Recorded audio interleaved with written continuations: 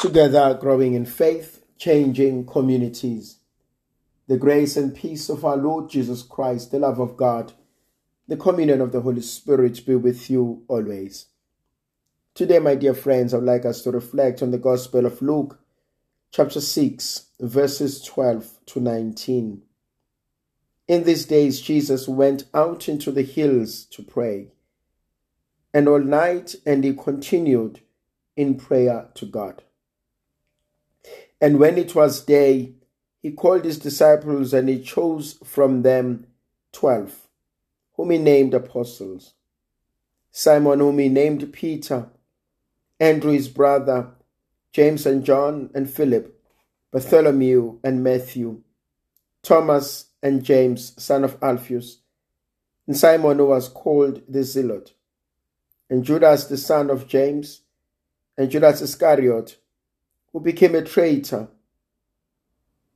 And he came down with them and stood on the level place with a great crowd of his disciples and a great multitude of people from all Judea and Jerusalem and the sea coast of Tyre and Sidon, had come to hear him and to be healed of their diseases. And those who were troubled with unclean spirits were cured. And all the crowd sought to touch him, for power came forth from him, and he healed them of everything. My dear brothers and sisters, I just want us to begin by Jesus going up to the hills to pray and spending time with God in prayer all night.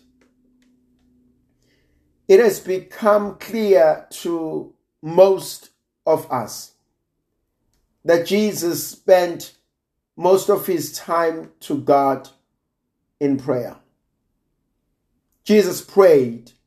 He did all that he can to be with God in prayer. What fascinates me is the attitude that Jesus has. Whenever he wants to be with God, he makes time to be with God. And this is probably the first thing we could learn from Jesus: spending time with God in prayer. And I call it an attitude because if one has something to do, take it to God in prayer. Ask God, what does he think? Ask God for an opinion. Ask God for a blessing. The ability to go to God and say to God, Lord, I'm coming before you. I humble myself. I submit to your holy will. I ask for your guidance.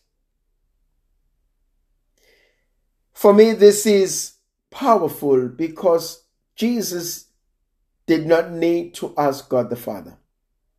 I mean, he's God himself. He didn't need to consult. He knew everything. He has the foreknowledge of things before they happen. But he still asked. That is humility. To verify things with God. And so he goes up to prayer. But what fascinates me is that almost the public life of Jesus is surrounded by prayer. The Gospels tells us so often that Jesus will go up to pray. That Jesus will spend the night with God in prayer. So prayer became second nature to him. And so before engaging in anything, do I ask God? What will Jesus do? How will God react to this situation? How will he treat it differently? How will he handle this emotion? How will he respond to this situation at home? How will he show love and understanding? How will he show them that he has forgiven them? Always seeking the will of God. The second thing that I also find interesting, having gone back from God, he goes to his disciples. And immediately, as he goes to his disciples, he chooses from them the 12 whom he names apostles. But what fascinates me is that as he comes to the disciples, he has to make a choice. And somehow in life that has to happen.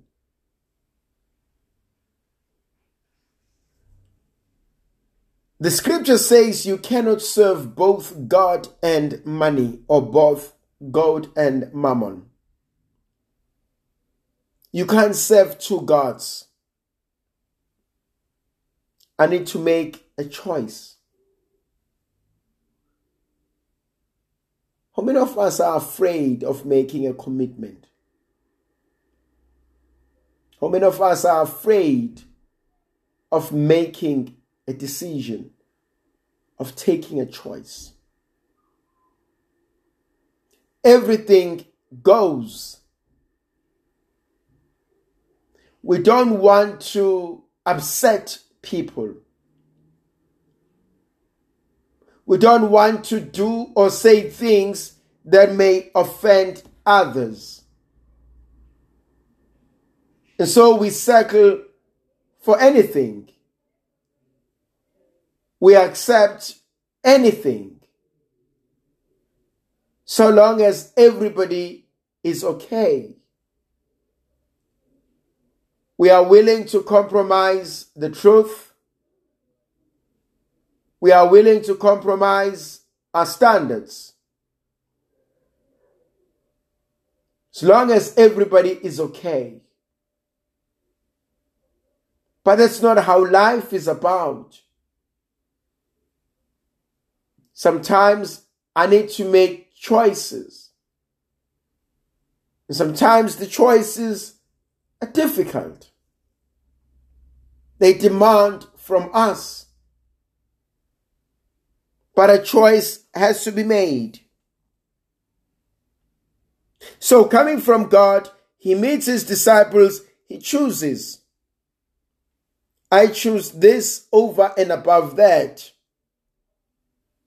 And after choosing, he appoints and he names the 12. Jesus is clear on what he wants. He is clear on what is good for him. He is clear on what is good for his mission. Am I clear though? Do I know what I want?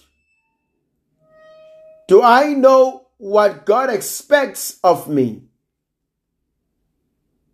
Do I know how to live my life as best as God expects and demands of my life? The clarity of mind to constantly ask, what is the plan of God? What is your purpose of God? What is your will? What do you desire for my soul? What do you ask for my well-being? May the Virgin Mother of God continue to be with us, to protect us, to bless us, and to guide us.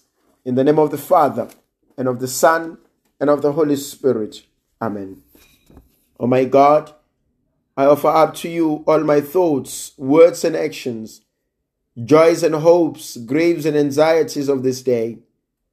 I ask you to grant me the grace to love and to serve you, and all those you send my way today. I ask this through Christ our Lord. Amen. Almighty God bless and protect you, the Father, the Son, and the Holy Spirit. Amen.